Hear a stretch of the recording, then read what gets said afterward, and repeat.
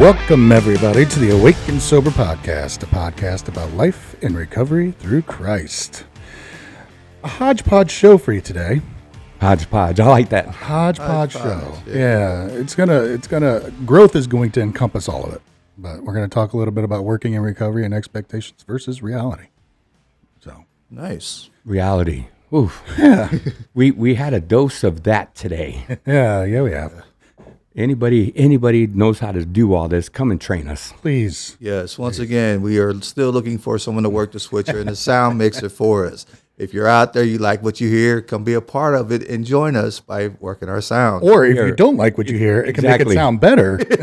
and not only sound better, just everything better, because having me behind this board, like having to set it up and learn it all. The OCD of you is it's shining through. This has driven me nuts. I mean, let me tell you, like right now, I forgot to do the switcher. But I was just going to say. You've seen all the cuts from last week, man. It's easy for me to do, right? Just go in and boom, boom, boom, boom, spend 15 hours doing it.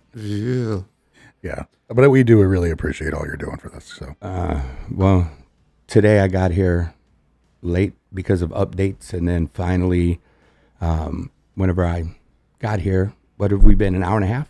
No, 2 hours now.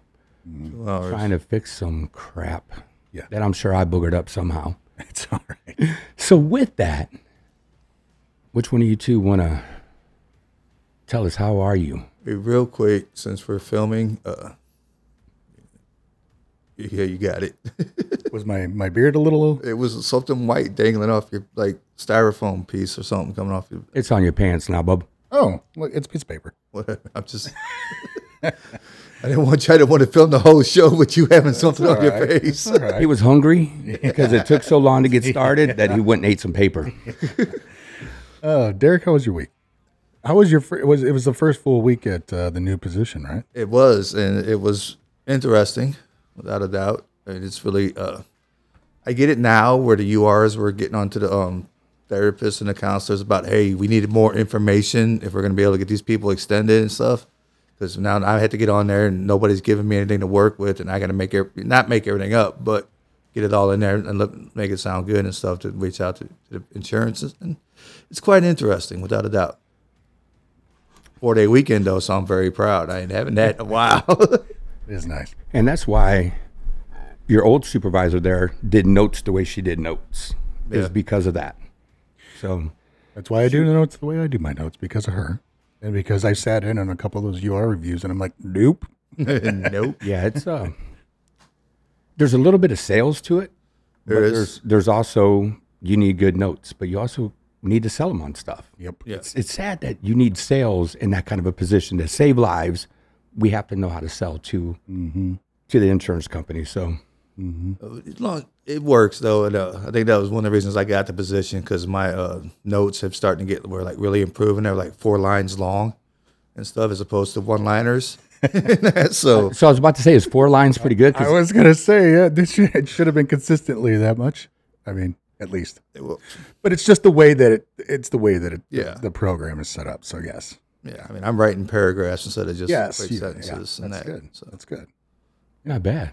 Yeah. Considering I've never been shown how to do a note at that place ever. It's okay. That's a totally different story. Yeah. So they're like, hey, you got any notes? Nope, sure don't. You need to show me how you want them done. Mm-hmm. So, well, what do we have today for our people? Working in recovery versus working recovery, and expectations versus reality. I like it. Yeah, that one's hitting home for me today. The expectations and reality. Yeah. So why don't we start there and make it to the other one? I was going to say, I'm I really mean, if into you want. the working Yeah. I recovery mean, we and don't have working to in really. recovery myself. What's that? So I'm really hit with the working in recovery and working recovery. You want to rock, paper, scissors for who goes first? Oh, You want to arm wrestle? Can't get both cameras at the arm same wrestle? time, or we would. Oh, you want to arm wrestle? yeah. I've been working out, you know. So what was it about working in recovery versus working recovery that you wanted to? I think one of the things we got to let people know out there, especially those who are working in recovery, but not truly working in recovery. I think my biggest issue was the people at Celebrate Recoveries that I had gone to, that they go and they're leaders in their program, but they're not doing anything outside of their program to work on themselves. And it's like, I had to realize that when I was working in working Celebrate Recovery, I wasn't going nowhere else, no other meetings or anything like that. I think I was getting everything I needed that Thursday night while I was at work. I was wrong. Once I started going to another place and working there, things started working out better for me mentally and spiritually. So this isn't only getting paid. I mean, you could almost attribute this to Any volunteer work. volunteer, but also, just for your home group even. So if you take it outside of Celebrate Recovery, take it over to AA and A. If you're only going to your home group and you're doing the work there, you're, I'm not worried about it. I'll cut it later. There's just way too much for me to worry about after the morning that we've had so far, or the afternoon that we've had. Afternoon now, yeah. Yeah, I mean, so if you're the chair for the month or something like that, and that's all you're doing. Yeah, I'm not just looking at the paid part. I'm, just all together. Yeah. Mm-hmm. Yeah, I learned early on that I can't have work be my recovery. And I've seen people, for those of us that work in recovery, you see those people who use that as their recovery. And it never goes well. Never. Yeah. And so it's like, okay, you guys told me to take the suggestions. I'll take the suggestions of doing something for my own recovery. Yeah. Instead of having, because I love that we get to help alcoholics, addicts, and focus on the mental health part of everything.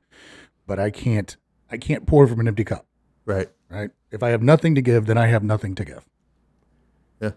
Yeah, and you give from the overflow, so we don't even have to pour our cup, because if we're out there getting filled up, then it's just overflowing out of us, right? And so it's not, and that's what I like. I got a picture for Christina when she made something, whenever she was going in to teach a class. And it was a cup that was literally just constant water coming in, and it was just flowing out. And then you had everybody filling up their cup. So you were filling everybody just from your overflow, never depleting yourself, because you were always being filled as well. So I don't really like the saying, I can't pour from an empty cup. I get that, but why pour?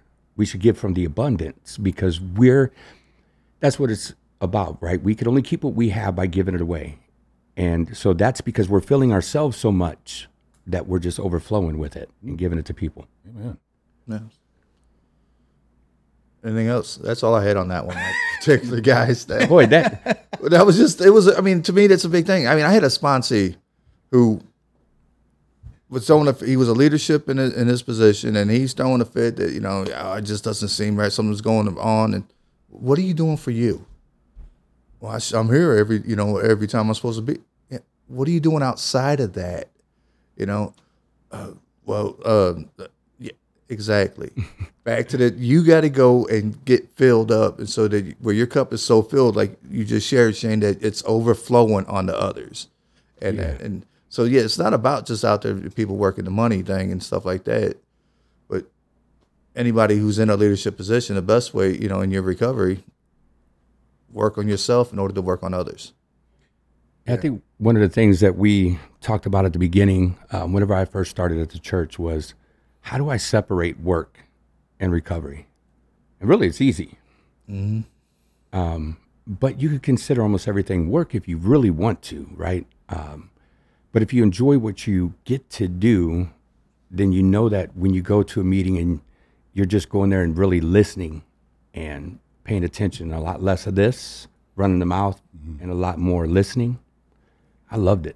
I loved that opportunity. Well, that's just another thing, in what we do, what their jobs, how are we encouraging people to go into meetings and stuff like that if we're not doing it ourselves? Ooh. Uh-oh. You might have just opened the door. I'm just saying. I know you go to meetings. I'm just saying. No, I was just sitting here thinking, like, work is my calling. That's not my recovery. Right. Yes. And so I get the privilege and the that dog. I get the privilege of working with people that I can empathize with and relate to, but I can't just do that for myself to stay sober. Does it help me? Yes. Working with addicts and alcoholics every day absolutely reminds me of where I never want to go back to. But I can't rely that solely to fill me up, because they're all new to recovery. I mean, most of them, even if Right. they've had a period of sobriety, 20 years of sobriety, and you relapse and you come back in because you need treatment because it's been really bad. I can learn something from you, yes, but I need that quality, mentorship and sponsorship that says, "Hey, look, this is what you're doing is not working," because they can't call me out on my faults. Does that make sense? Yes, very much so. So, how about the wedding? Think of a position at your place, the wedding planner position. Would it be harder to separate, like someone that's always in the field and going to pick people up and taking them to meetings, and that's part of your gig? You get to check out at 4 o'clock, 5 o'clock. There's some positions in the treatment center world that don't get to check out really. They're on 24/7. Would it be harder to separate what you do versus working your recovery? Yes, I think so. I think that's why it's so important to set those boundaries early. Like you have to do something for yourself, and thank you for bringing that up. But we have staff that live in the transitional living and help out, and it's like that's great, and we need you guys to do that as part of living for free. We need you guys to help out. But at the same time, you need to take that time, and it needs to be daily, whether it's going for a little drive, whether it's going to a park, whether it's going to a coffee shop, whether it's going to a meeting, taking time off and away from work to recharge your batteries. You need to do that. That's very important. And I could say this too is, and you know this, but like, even though my wife's not a clinician, she is literally on call all the time as a provider. Yeah. So, and I Probably know, worse than the clinician side, of course. absolutely. Yeah, absolutely. So, and so she's had to learn how to set boundaries for her own recovery because, especially like on Thursdays when she's working, a 12, 13-hour day, she doesn't want to go to her home group. And it's like, she's like, I need to go though, don't I? I'm like, yeah, you do. Yeah, you do. Well, at least she could receive that. Yeah. But that's one of the hardest things, and I think that was the hardest thing for me when I started at the church was I'm always doing something for recovery. But it was a weird shift saying, okay, so what is my recovery? What is working for the church? How do I separate those? And then when I started all the volunteer opportunities, I'm like, do I really need to separate it, or can I start making sure that I'm just getting filled up? And I'm looking at it as I get to do this, and if I'm at a meeting, I'm going to take in what I can from that meeting. I'm not worried about it. There's going to be times, buddy, I'm going to forget because I'm going to get caught up.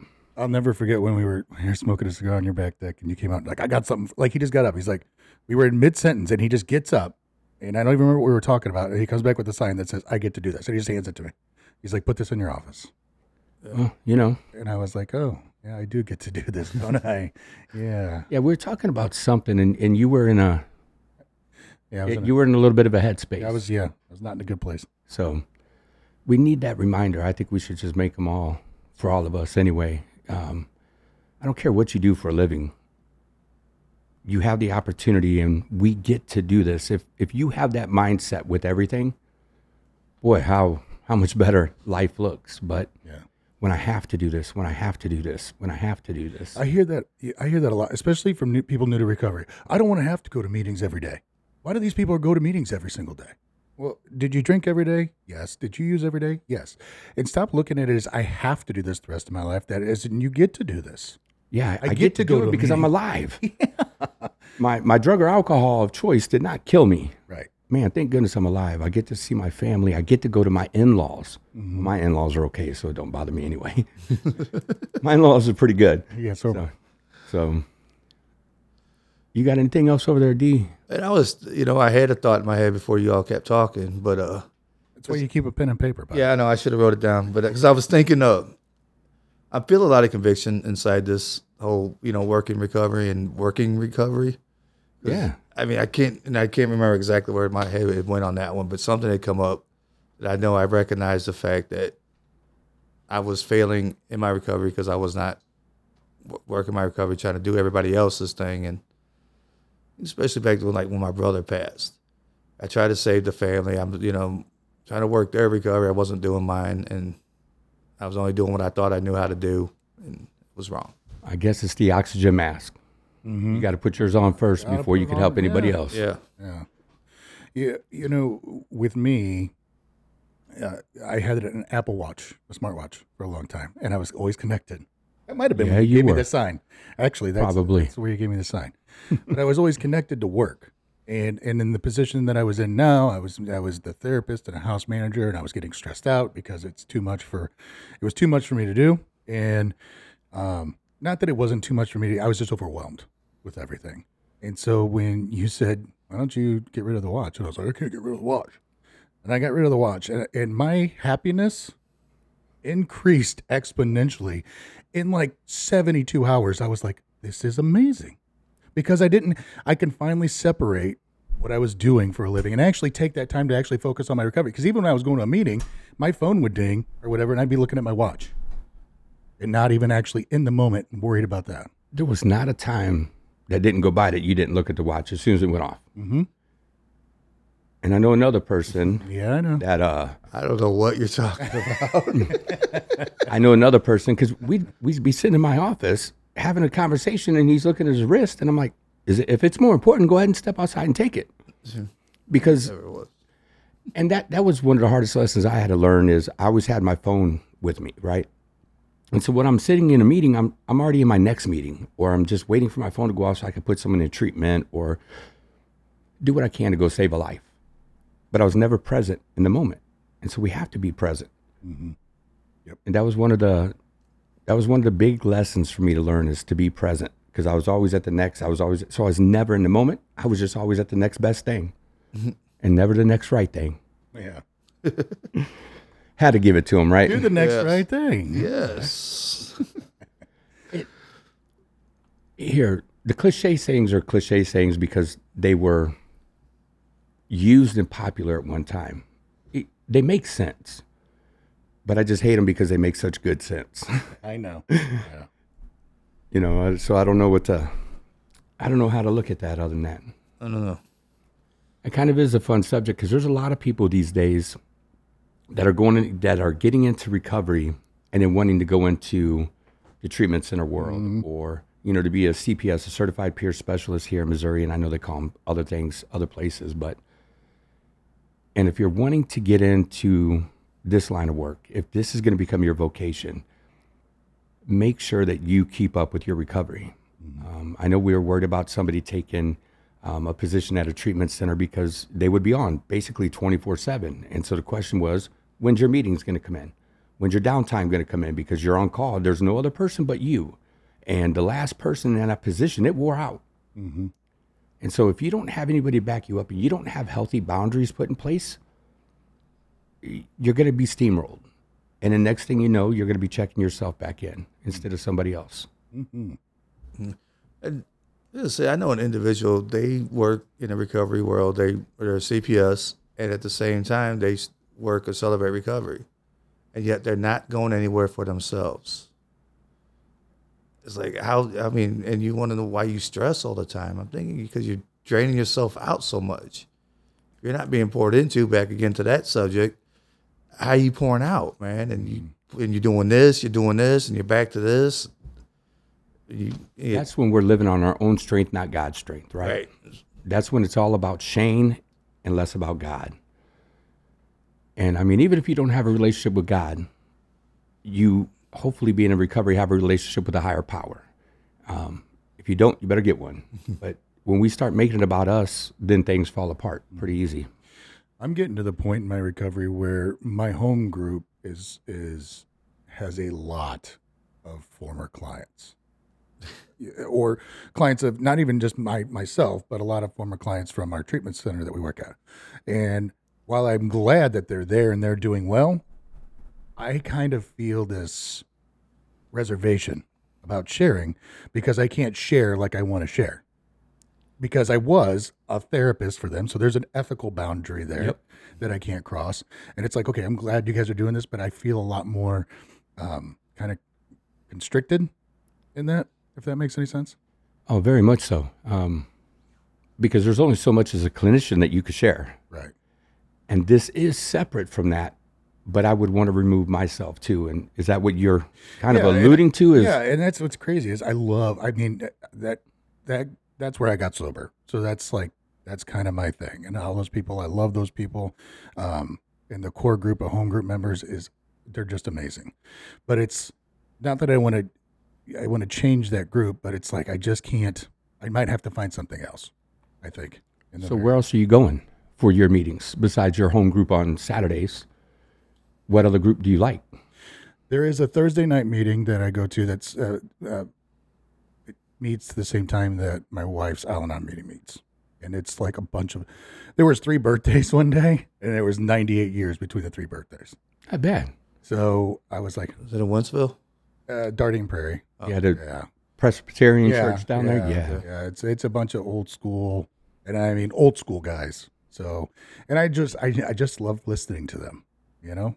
See, that's the kind of fun meeting you go to, you listen. Mm-hmm. You don't have to worry about speaking.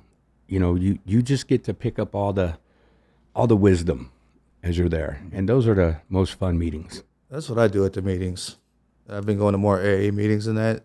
Sit down, shut up, and just listen. And I really feel great when I leave. You know, I don't open up and shit. I don't care who's in there, because I'm not going to share anything for them in the first place. Mm-hmm. So it's just my thing. I was about to give him some. Speaking of, how's your new sponsee doing? He was great last week, wasn't he? Well, I mean, you bragged about him last week. He was, man. He was good up until about Wednesday. Yeah. And then it's like,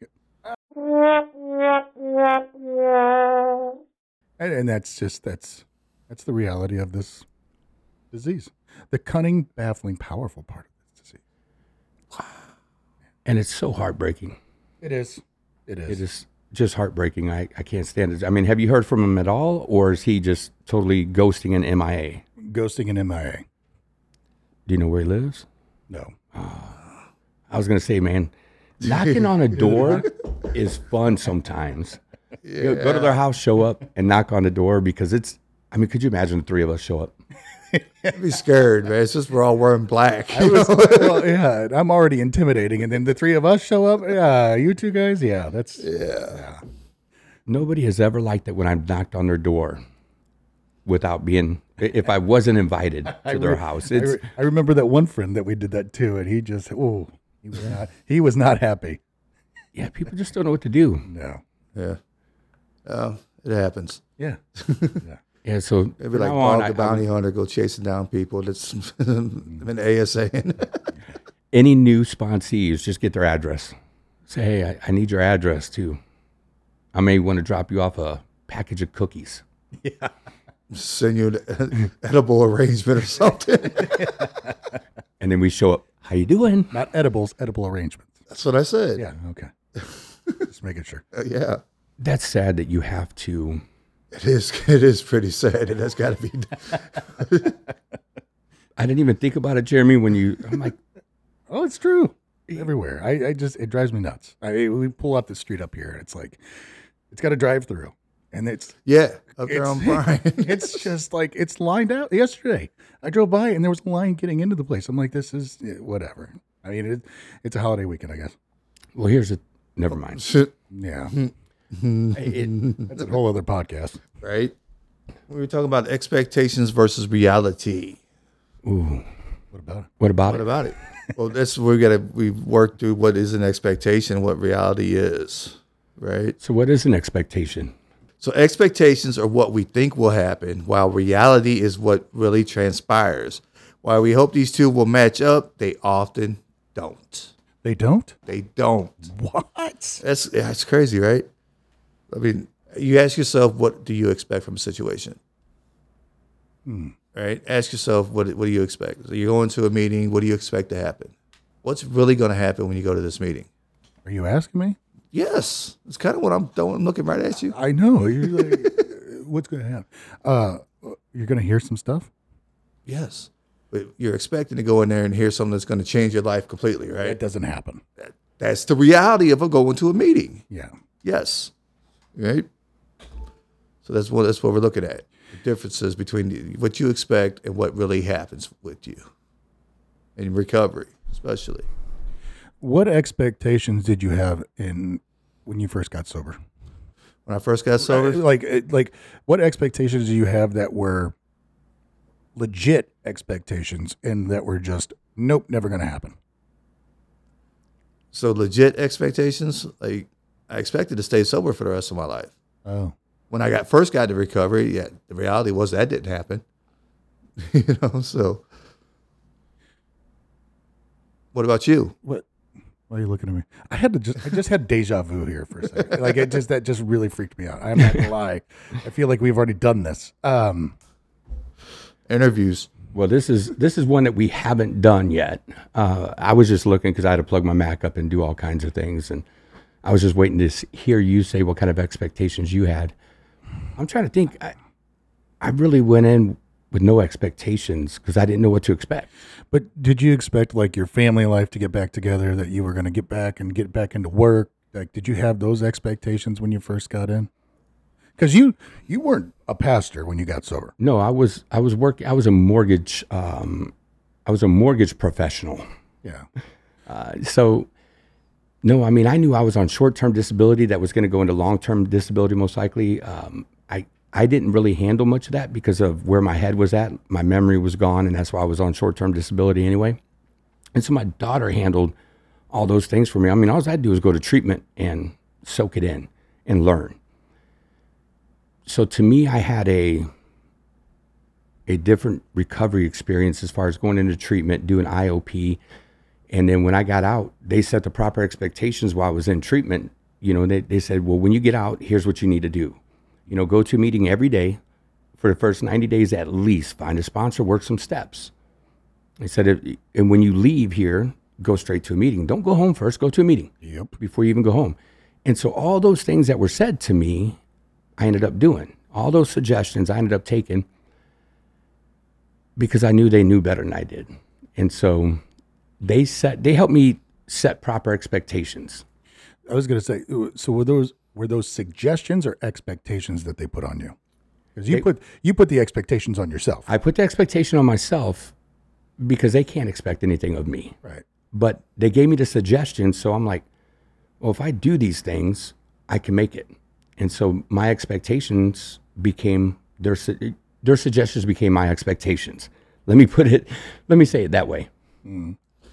Well, it's those people that think they're going to go to a 26-day, 30-day program and expect life to be completely different when they get out. And the reality is you're going to return right back to the same life if you're not working at it to change it while you're here. It's crazy for those that go into recovery or go to our treatment center. It's literally once you hit the highway and you leave the premises, something weird happens to you. It's like life smacks you literally in the face. It's like, and you know, where we work, it's in the middle of nowhere. I mean, we're surrounded by cornfields and bean fields. But as soon as you hit that highway and that freedom comes back to you, like, because you feel like you've been stuck for 18 days or 20-something days or 30 days. And so when you get out there, it's like this whole, that I guess, safety net that you had, you just left it back there. See, now I've had conversations with a lot of my clients about that as well, though. They feel like, well, yeah, we're in a bubble. We're in a safety bubble. You know, we can't be touched here. But once we get out there, what are we gonna do? Go to meetings, build your accountability team. You end up building up your own safety net that you have people there watching out for you. You got the same thing out in this world as you have inside this compound, we could call it. Don't call it a count. That sounds awful. Well, I'm just saying, that's how they make us out the This South. is prison, man. Yeah. Well, anyway, Yeah, that's a heck of a prison. Yeah, it is. Yeah. it's the Taj Mahal, right? Easy, killer. Easy. It's just the structure inside of a treatment center, right? Mm-hmm. You're told when to get up. You're told when to eat. You're told when to do all these things. And you're not used to living for yourself anymore.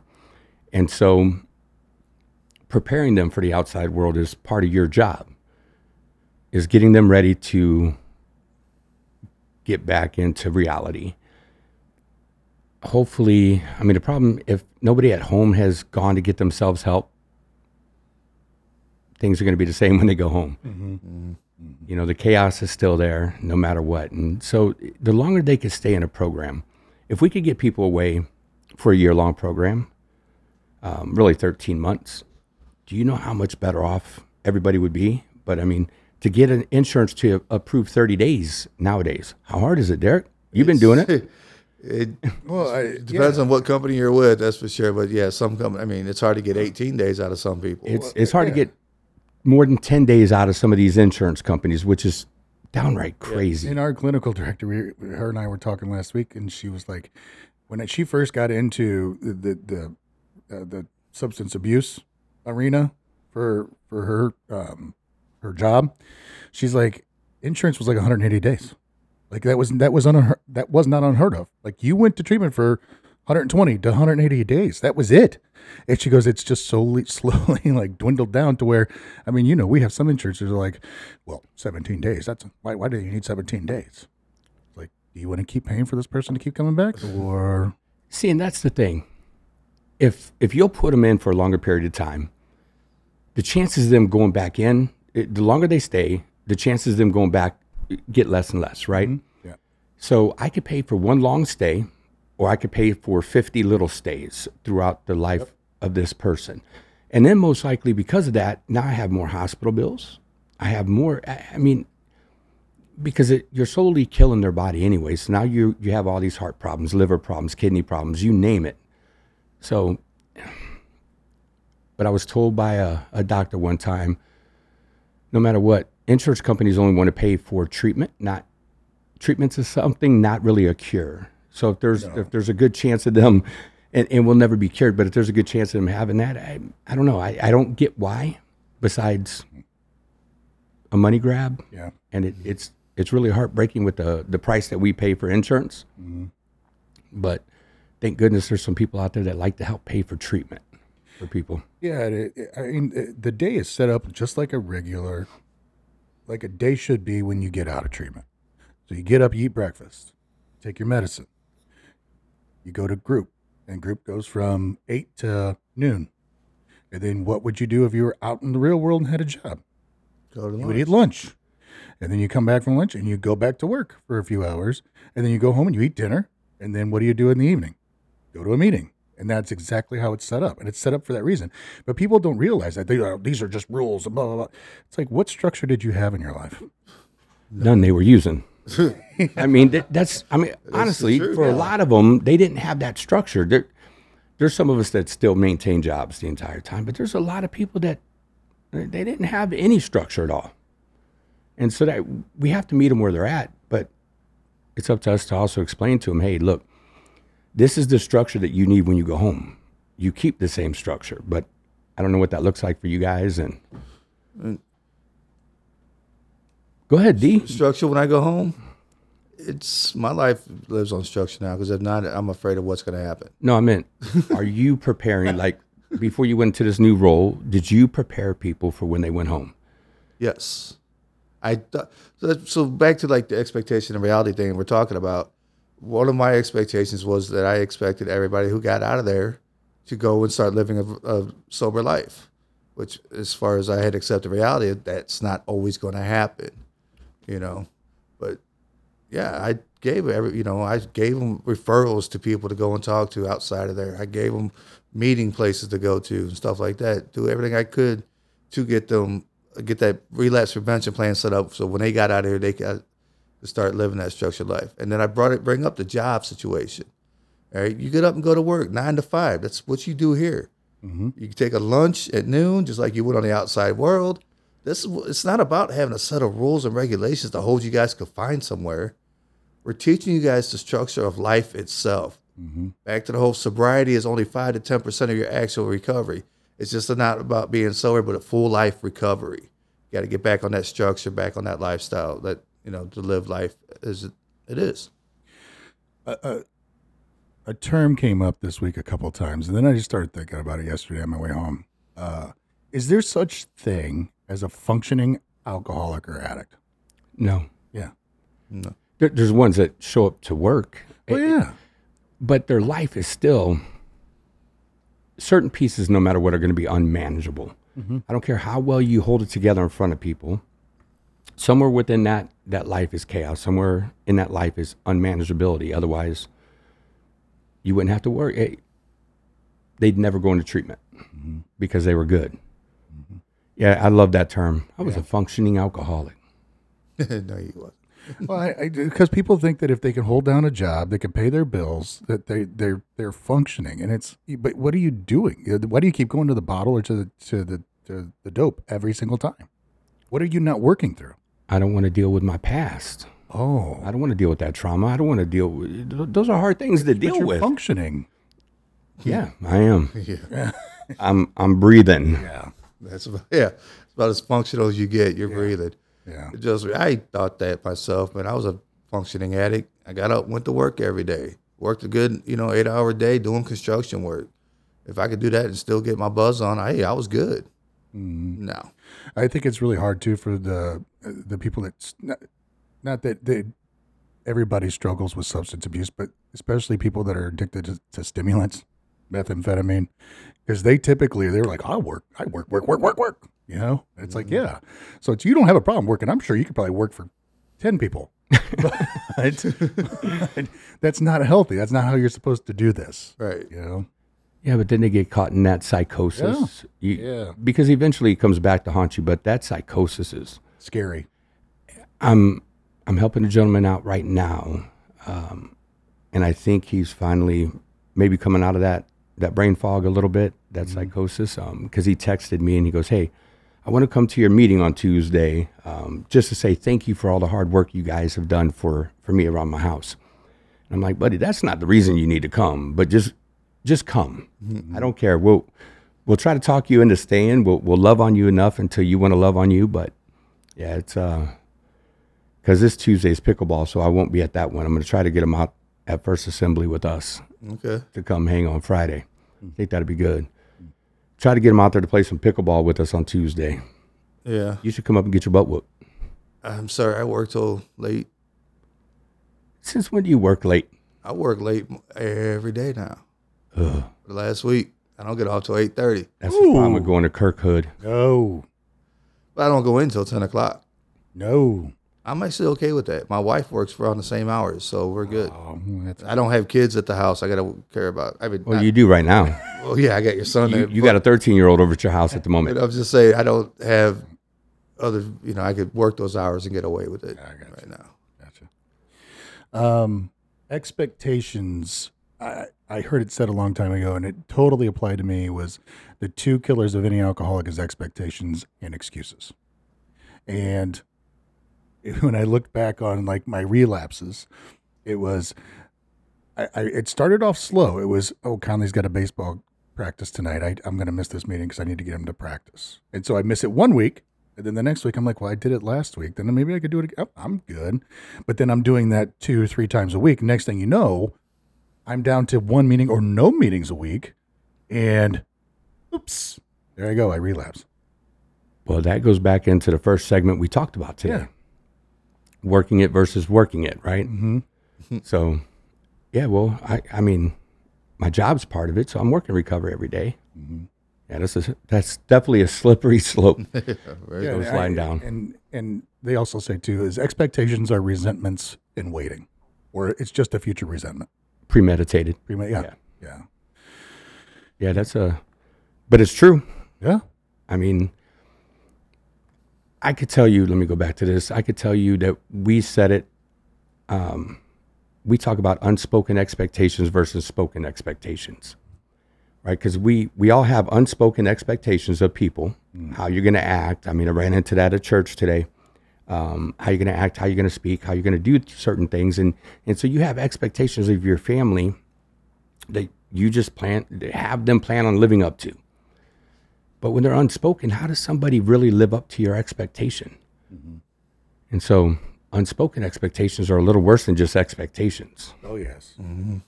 Well, it goes back to proper communication, like healthy communication with a spouse, with a friend. It's, Shane and I've had this before too. I think it's in any close, intimate relationship where if you have a breakdown in communication, there's an expectation set. And if that expectation is met, then I'm agitated. Well, why am I agitated? Why am I angry? And it's like, I can't just expect my wife to know what's going through my head, even though she expects. She should. She should, but she doesn't. Yeah, she should. She's smart enough. She is. She's smarter than me. Yeah. Yeah. No, my wife's smarter than I am, and she don't know what I'm thinking half the time. But the problem is you don't know what you're thinking half the time. True story. Nah, D, I love you, brother. But like the expectation parts, I mean, me and my wife have been able to work things out that, we're expected to be a certain, do certain things around the house. We expect one another to be a certain way, and that. But it was after sitting down and working through them, and like you said, spoken expectations, that the unspoken part actually just comes a little more natural because we already know it's already been said. It's just not said at the moment, I guess. Mm-hmm. Well, it's easy to get away from expectations. It's easy to get away from the things that you've agreed upon, right? So like if me and Christina have a serious talk, everything goes in a notebook. And it's probably surprising. We write it. We write the issues we have and we write the solutions to any problem. So here's the expectations now that we're going to live by these things because we've agreed to it and we've written them down. But it's so easy to get away from it all. It's easy to get away from meetings at times because I have something coming up. It's easy to get away from the solutions we came to because the notebook's closed now. And I went back to just doing whatever I wanted. But I have the expectations you're not going to do it. Mm-hmm. But the reality is I'm going to fail at it. Probably before you do. Mm-hmm. Yeah. But I'm going to hold you to this expectation. But what am I doing to myself? So, yeah, it makes it a pain in the butt. Mm-hmm. Amen. Yeah, don't make expectations. Make plans. So don't make expectations, make plans. Yes. Oh. Nice. Unrealistic expectations lead to traumatic situations. What? I don't know where it came from. I just lost it. I just had it, and it was talking about. I think because it needed to erase itself. It may have. I was like, how does that lead to trauma? I guess it could. Yeah. But unrealistic expectations, it leads to bad situations. Because you're not full, if they're unrealistic, you get to that point, oh, I expect this to happen, but, like I expect to make it to the top of Mount Everest. Did you? No. Oh. And I ain't going to, but I'm not going to let it, I couldn't even make it down. See. Do what? I couldn't even make it down from Mount Everest, let alone make it up. So being able to manage my expectations to make it more real, I could think about doing it, but I don't have to actually go and do it. Yeah. Let's because that unrealisticness could cause relapse. No, I can see that. I can definitely see that because, that ties into what Jeremy said, though. Yeah. So with what you said, don't have expectations, have plans. Yes. Don't make expectations, make plans. And so if you make plans, then you won't run into the relapse, hopefully. Mm-hmm. So what kind of plans? Realistical plans. Realistical? Realistical. That's a word. It's realistical. Look it up. Later. Realistically. Ladies and gentlemen, please. It's realistical and mystical. Something. I'm going to start rapping.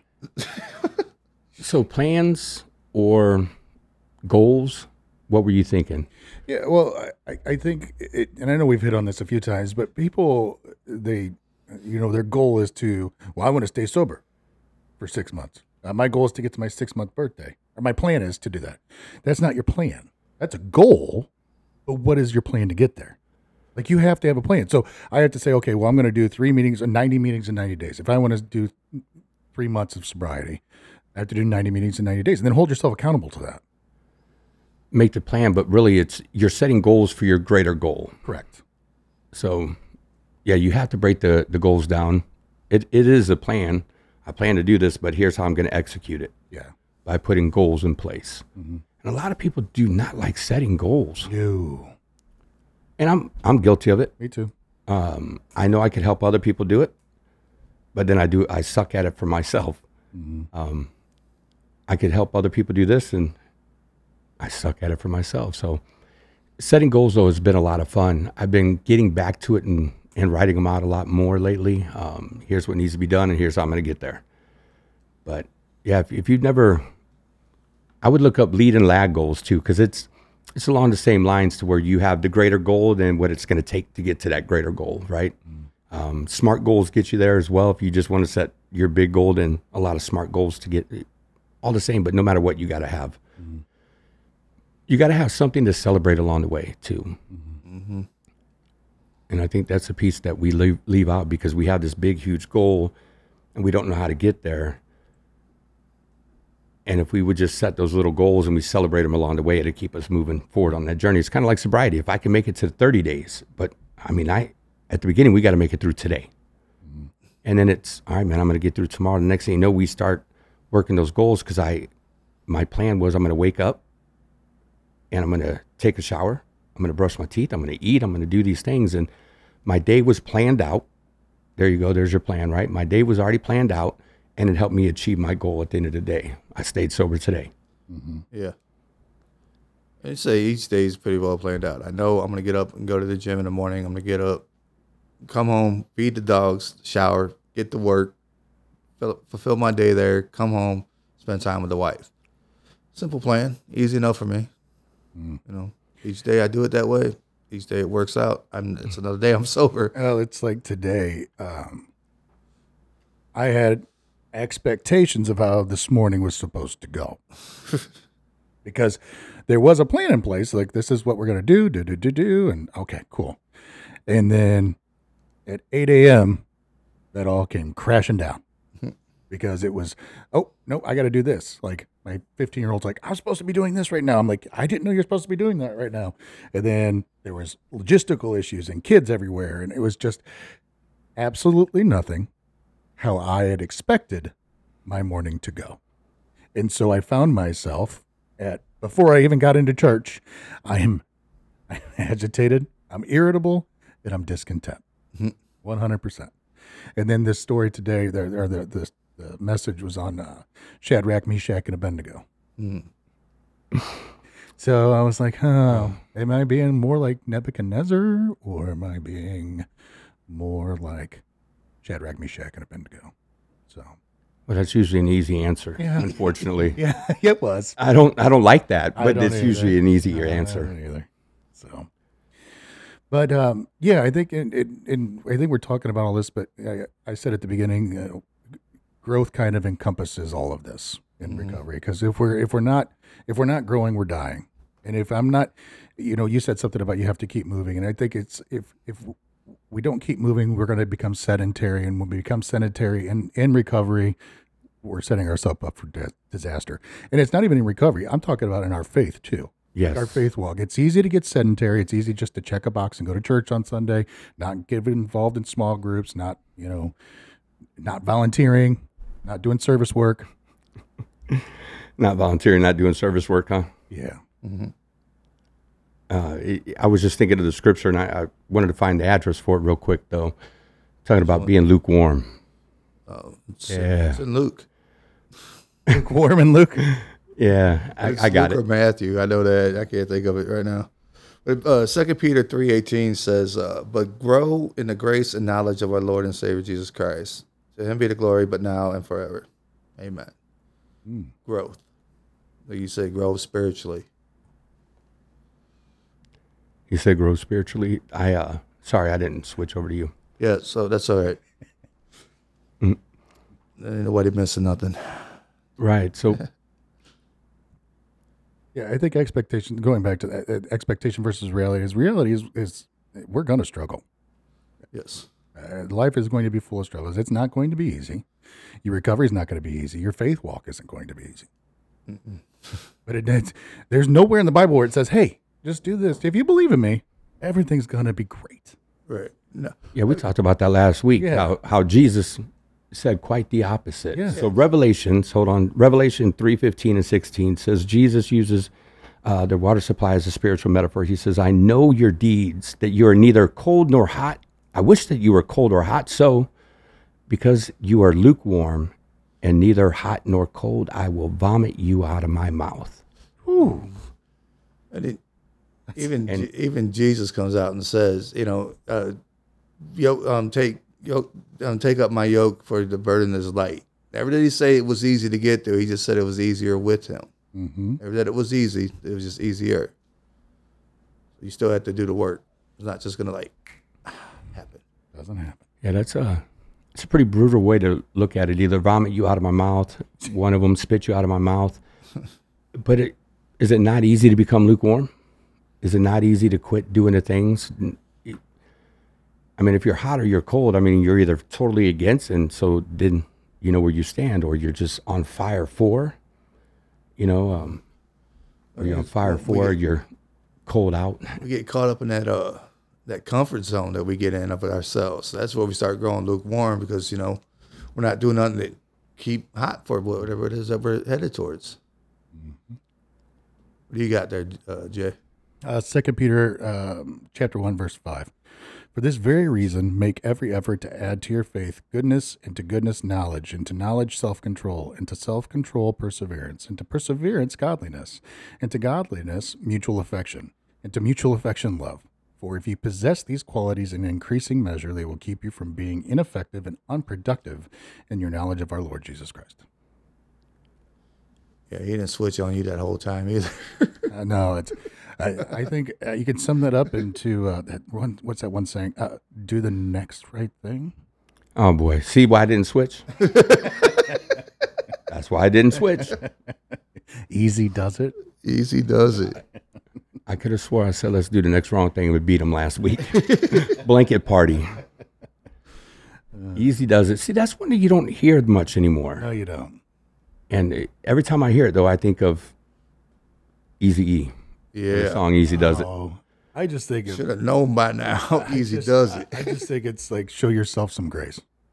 Yeah. So Yeah, I can't because like growing up, listening to the music I listen to, when I hear Easy Does It, that's the first thing. I mean, when I taught to Celebrate Recovery and that would come up, I used that reference. I mean, it's just easy to do, but we do need to take it slow, but we need to keep moving forward because we don't get stuck. We don't get stagnant.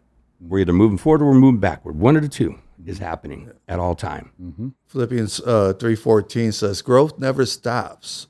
I press on forward the goal to win the prize of the upward call of God in Jesus Christ. Philippians 3:14. That was the ESV version. That was the ESV. So what were your expectations like? Now that we've already talked about this a little bit though, but getting out of treatment and beginning your recovery, what were your true expectations? What did you expect?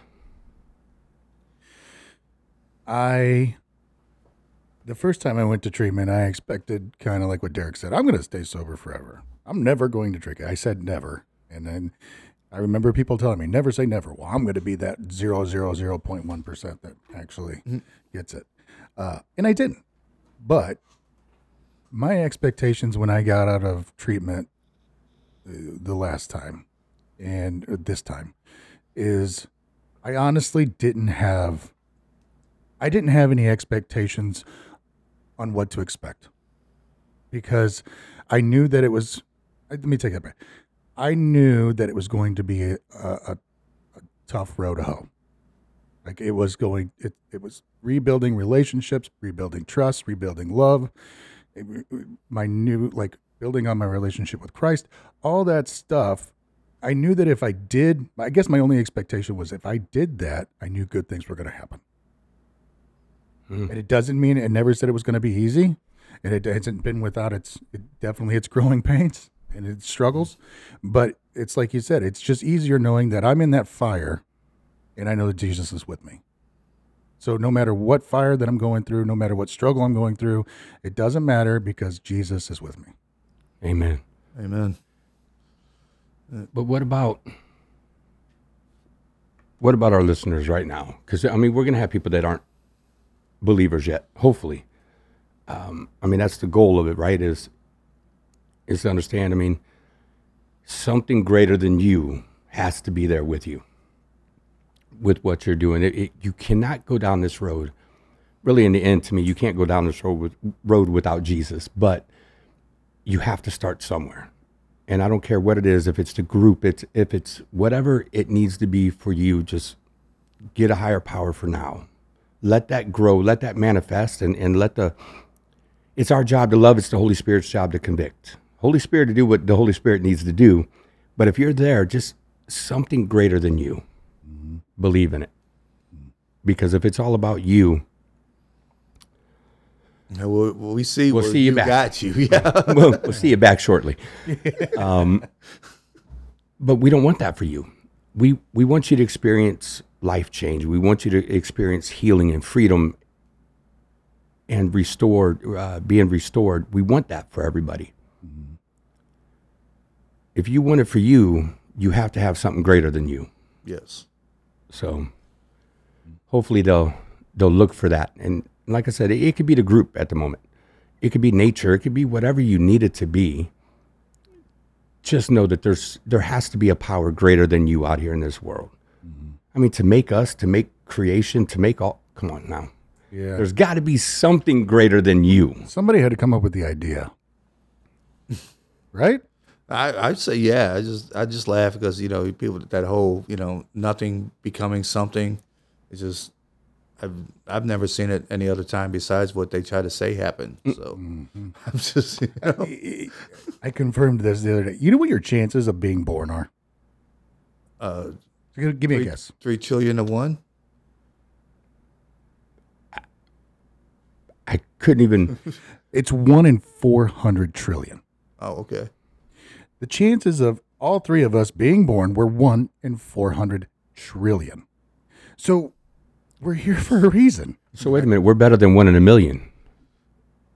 There is a chance. It's like a Jew drop mic. Mic drop. Yeah, just please don't drop that one because we already broke I one know, when we knocked I it off. Let's not do that again. Hey, but those pens from that particular place now, you just heard that one drop over there. That's almost the sign of a mic drop. That's how good those pens are, man. Yeah, all you got to do is drop, man. I'm delayed over here. All you got to do is drop the pen and everything is good. This is true. Yeah, I mean, I don't know how would somebody come up with that stat? I don't know. I mean, there's a lot of things that have to. I mean, we know it has to happen to make a baby, but it's like there's a lot of action that has to go on in between there. After that. So Right. It's just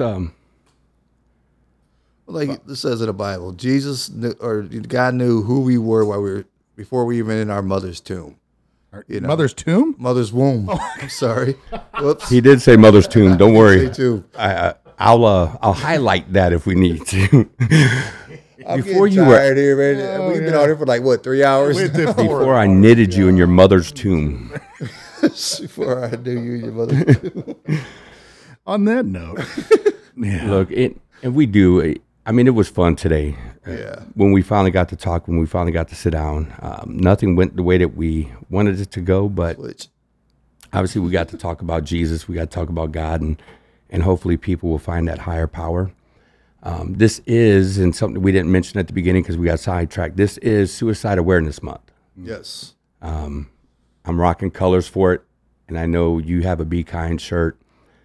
Look, if you're struggling with any kind of mental health, but suicidal ideation, please reach out. 988 is, and I'm going to try to do an overlay just for the whole month at least. Okay. 988 at the bottom of the screen. Just Reach the out. camera to yourself while you talk about it. Why? Why not? He's gonna mess with it later. Yeah, I mean, everything can get done in post, so it's okay. Look, there's people out here that want you to be alive. Your family wants you to be alive. We want you to be alive, and we don't even know you. And another thing, that 988, just in case you're the kind of person that doesn't want to talk to somebody, send a text. Yep. Yeah, send them a text. You could even do a chat online.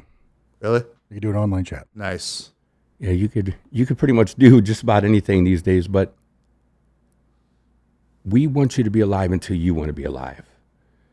And so if you need someone to talk to, I mean, you could reach out. You could email us at info@awakensober.org, and one of us will call you if you want. I mean, look, I don't know where you might be, but if we'll come and take you out. If you're local here in Missouri, I'll come and take you out to lunch, to dinner. We might take them out even if they ain't local, because we like some road trips every now and then. Yeah, I mean, look, we want you to be alive until you want to be alive. And it's not only now, it's every day that we want this to happen. So if you are in that dark spot where you just can't see hope, there is hope. Even if you can't see it right now, and let us be that hope for you until you want it.